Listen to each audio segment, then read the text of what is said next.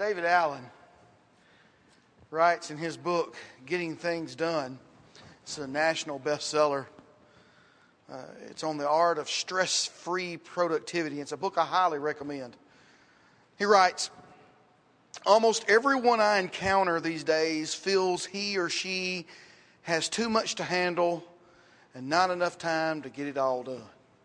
Feel that way? A paradox, he writes, a paradox has emerged in this new millennium. People have enhanced quality of life, but at the same time they are adding to their stress levels by taking on more than they have resources to handle. It's as though their eyes were bigger than their stomachs, he writes.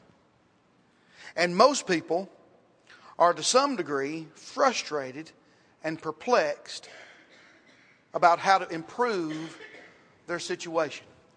Are you frustrated and perplexed? Is there just too much on your plate, as we say? Is there just too much going on and you just don't seem, how am I going to get all this done? There's just too much.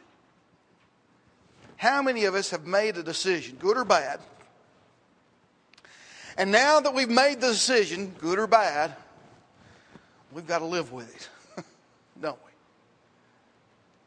The world is moving so fast. And it seems the decisions that we do make, good or bad, are rushed decisions. And a rushed decision may do no harm in the line at McDonald's.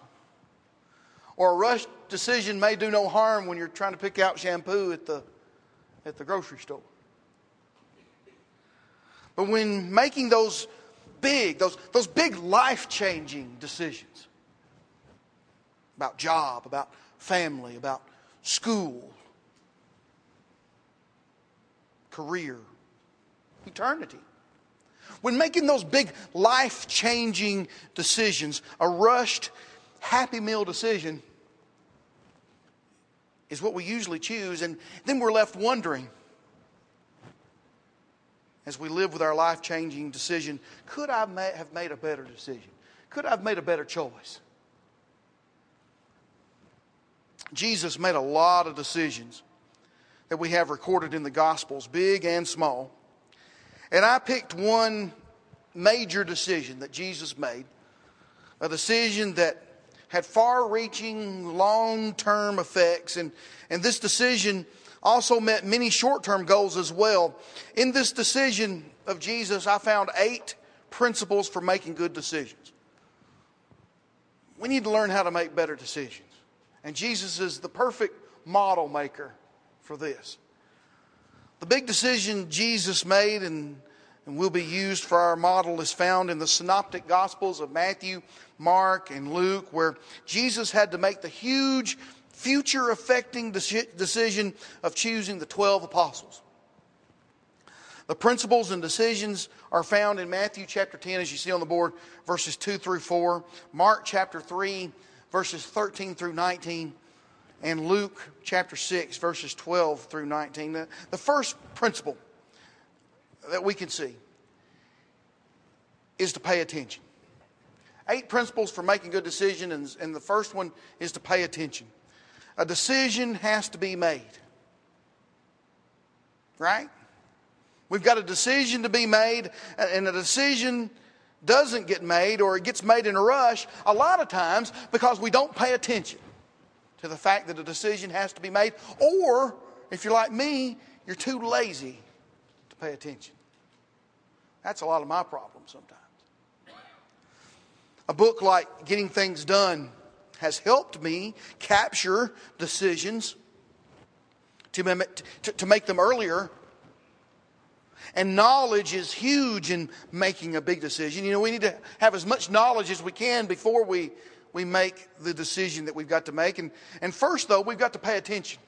We've got to pay attention and be aware that a decision has to be made. Jesus was aware of his decision to pick the apostles. Luke writes in chapter 6, verse 12, and it came to pass in these days. Events come to pass. conversations come to pass. But over and over and over in the life of Jesus Christ, prophecies came to pass as well. I don't know if this is what Luke meant, but we know from other passages that Jesus was totally aware of the prophecy concerning and surrounding him, even prophecy about his followers. Near the end of his life on this earth, Jesus prayed. In John chapter 17, he prayed about his apostles in verse 12. He says, "While I was with them in the world, I kept them in your name. Those whom you gave me, I have kept, and none of them is lost except the son of perdition," which would be Judas. And notice that the scripture might be fulfilled. And the scripture that Jesus is speaking of was in the Psalms. Psalm 41 verse 9 and Psalm 109 verse 8. These speak about these men that Jesus has to pick. And that how he didn't lose any of them except for the son of perdition. Jesus knew he had a decision to make, and he paid attention. He paid attention to the prophecies. He was aware before he made this decision that a big decision needed to be made. And he was deliberate in making this decision. Number two, in making a big decision, we need to plan. We need to plan, just like Jesus did. Jesus planned on making this big decision.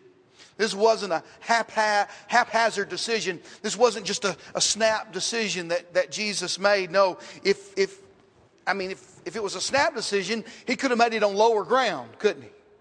But that's not what the Bible says. Mark and Luke both say that he went up on the mountain to make this decision. Jesus planned and was deliberate. He slowed things down. A lot of times that's what we need to do, folks. We got all these things coming at us all at once, and we need to slow things down to make better decisions sometimes. I need to pay better attention. Yes. I need to plan to make those decisions, even if it takes a change of scenery, like going up on a mountain. Notice, Luke tells us the reason Jesus went on the mountain. It was to pray. That's the third big principle for making good decisions. The example Jesus gives us is not a hurried example. Like I said, he slows things down. I need to follow Jesus' example in making the big decisions of my life.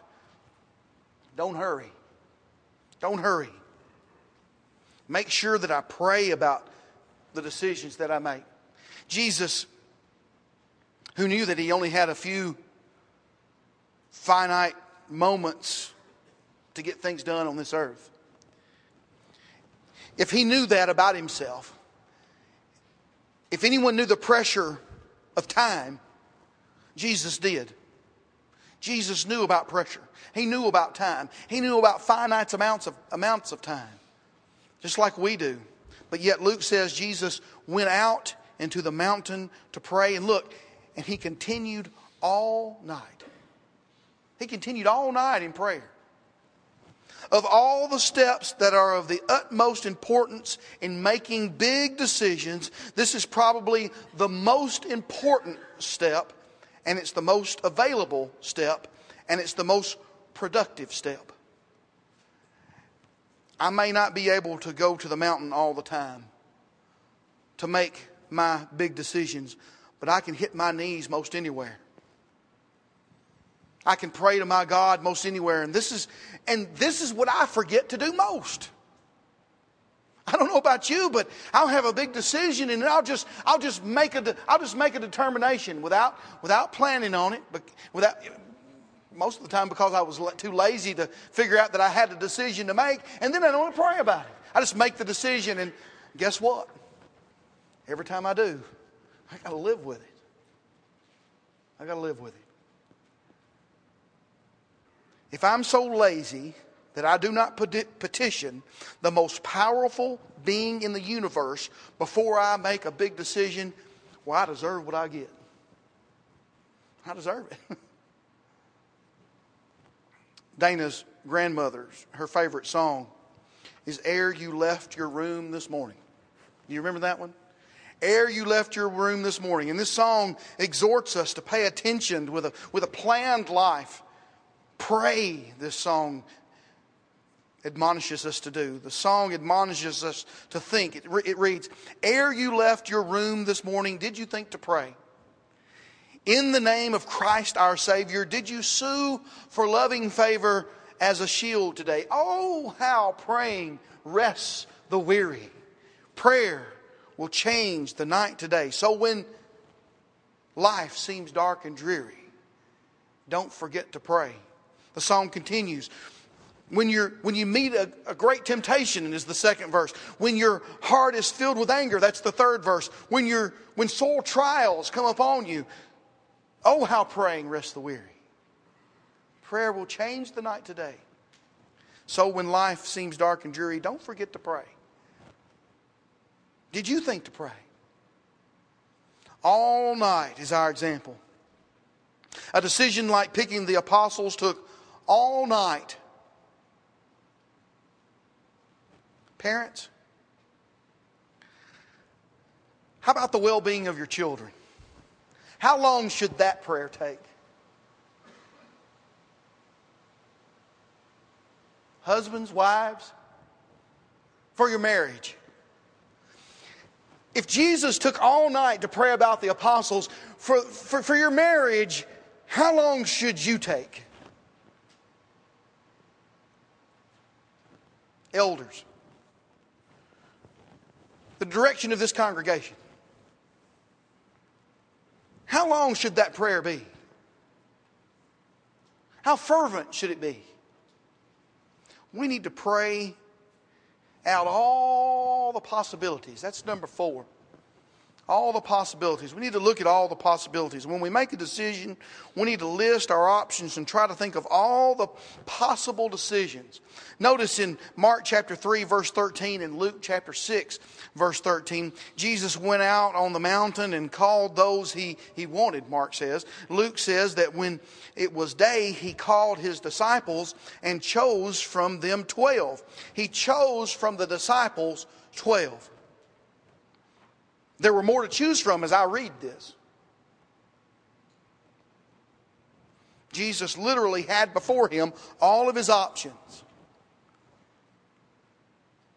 In our decisions, we may not be able to have the actual options before us, but we can list them and pray about each and every one of them. All of these possibilities, one of them might be the best. One of them might be good. One of them might be the worst.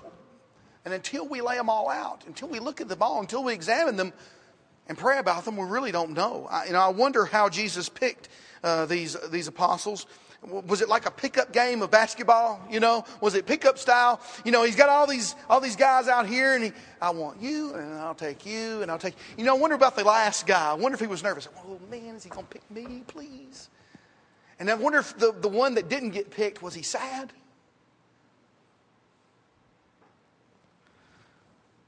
Not only do I believe Jesus prayed about it and had before him all the possibilities, Jesus was very aware of the pluses and the minuses. We've got to be very aware of the pluses and the minuses of the decisions that we may make. God knows all the hearts of men. Acts chapter 1 verse 24. And Jesus knew Peter, the rock. He knew him. He knew John and James, the sons of thunder. He knew what he was doing when he picked Simon the zealot. And he knew what he was doing when he picked Matthew the tax collector. 2 opposing forces. He knew what he was doing. He knew the doubts of Thomas. He knew the willingness of Andrew. And he knew the treachery of Judas. Oh, how he must have looked at them all in the eye. Especially Judas, when later he preached And he teaches his followers about making good decisions and making good decisions on whom to follow. In Matthew chapter 7, verse 16 through 20, he talks about the wolves. He talks about the false teachers, the minuses of life. And you will know them. If you follow them, you will know them by their fruits. He must have looked them in the eye.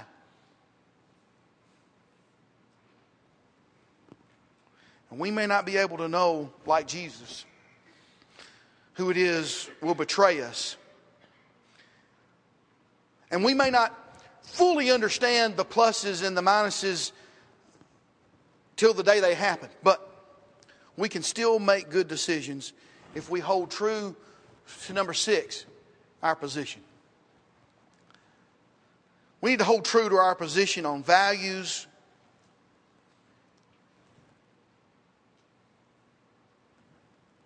our position on values which, if righteous, they have proven consequences. We can look at John chapter 5 verse 19 and see what Jesus' position on making the apostle decision would have been. In John chapter 5, because of the decisions Jesus made, the Jews wanted to kill him.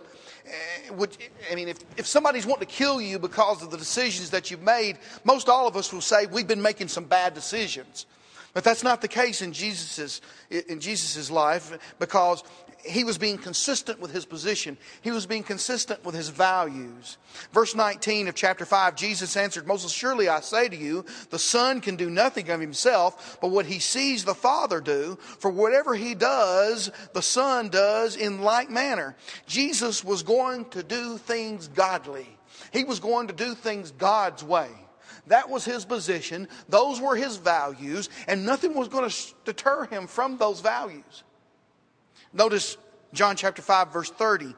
"I do not seek my own will, but the will of the Father who sent me."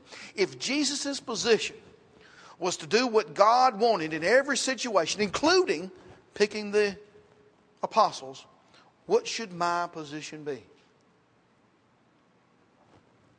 And if I go against this Christian core value system, how should I expect major decisions in my life to turn out? If I'm trying to make a family decision, but I'm running around sleeping with everything that moves,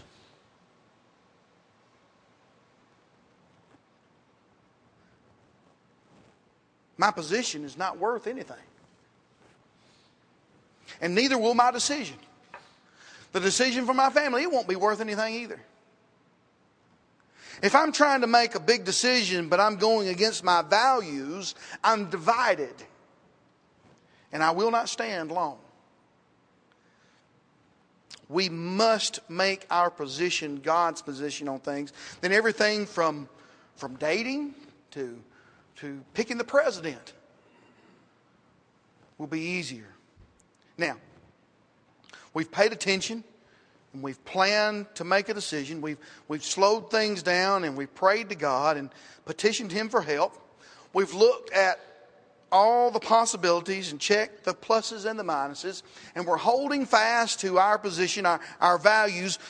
Our values will not be run over. Now, let's on purpose make a decision. We've got a big decision.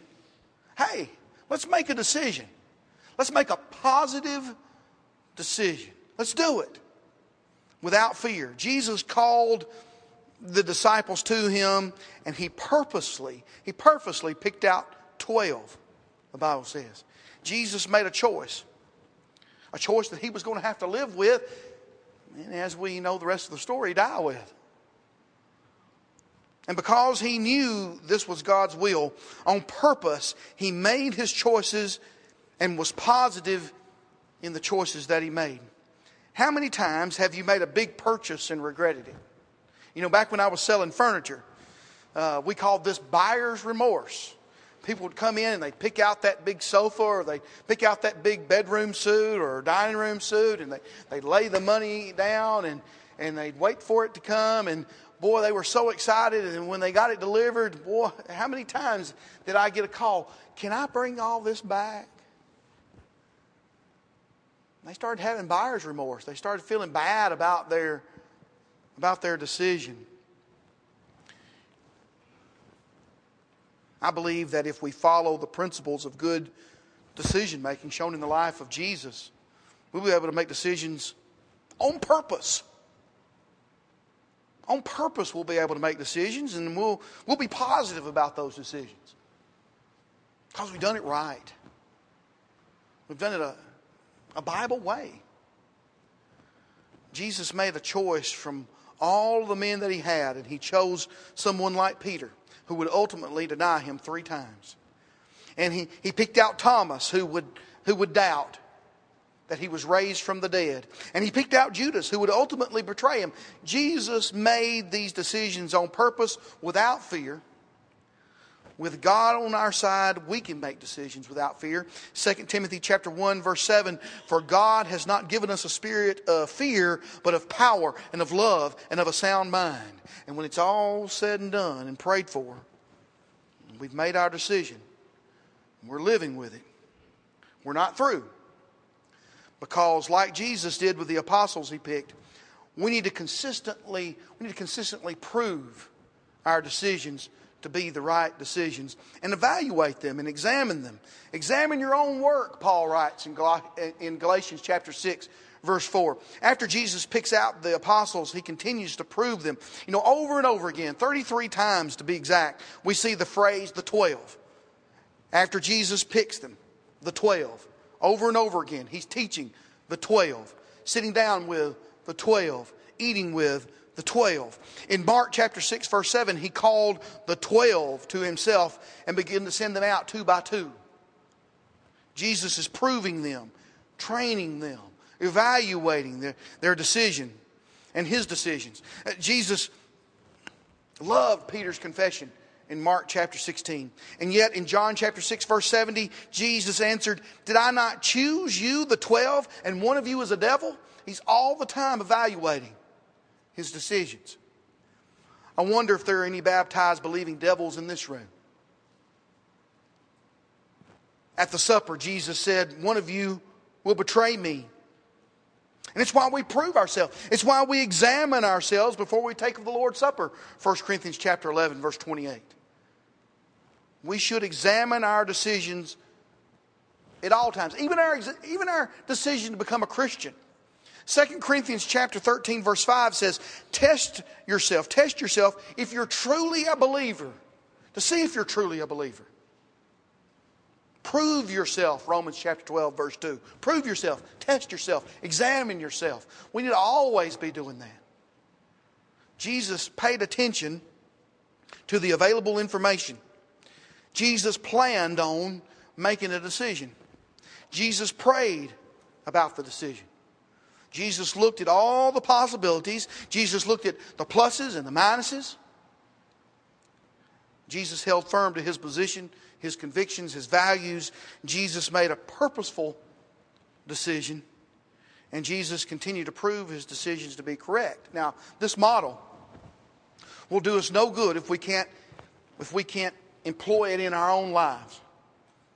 Okay? So let's apply these principles to some hypothetical common decisions that we might make. Our jobs. Let's take our jobs. Some of you are still working. Take our jobs. There's a decision to be made in your job. Well, pay attention. Pay attention. What's the decision that has to be made? What are all the ramifications that are around it? And plan for making a decision. I mean, you need to sit down. You need to plan for making a decision about your job, about your career. Pray about the decision. And look at all the possibilities about your job and all the ramifications and all the people that are coming to play and what will happen. Check all the pluses and the minuses. Lay them all out. If this happens, if I do this, what will happen? If it happens and I do this, what will happen? And this will force you in.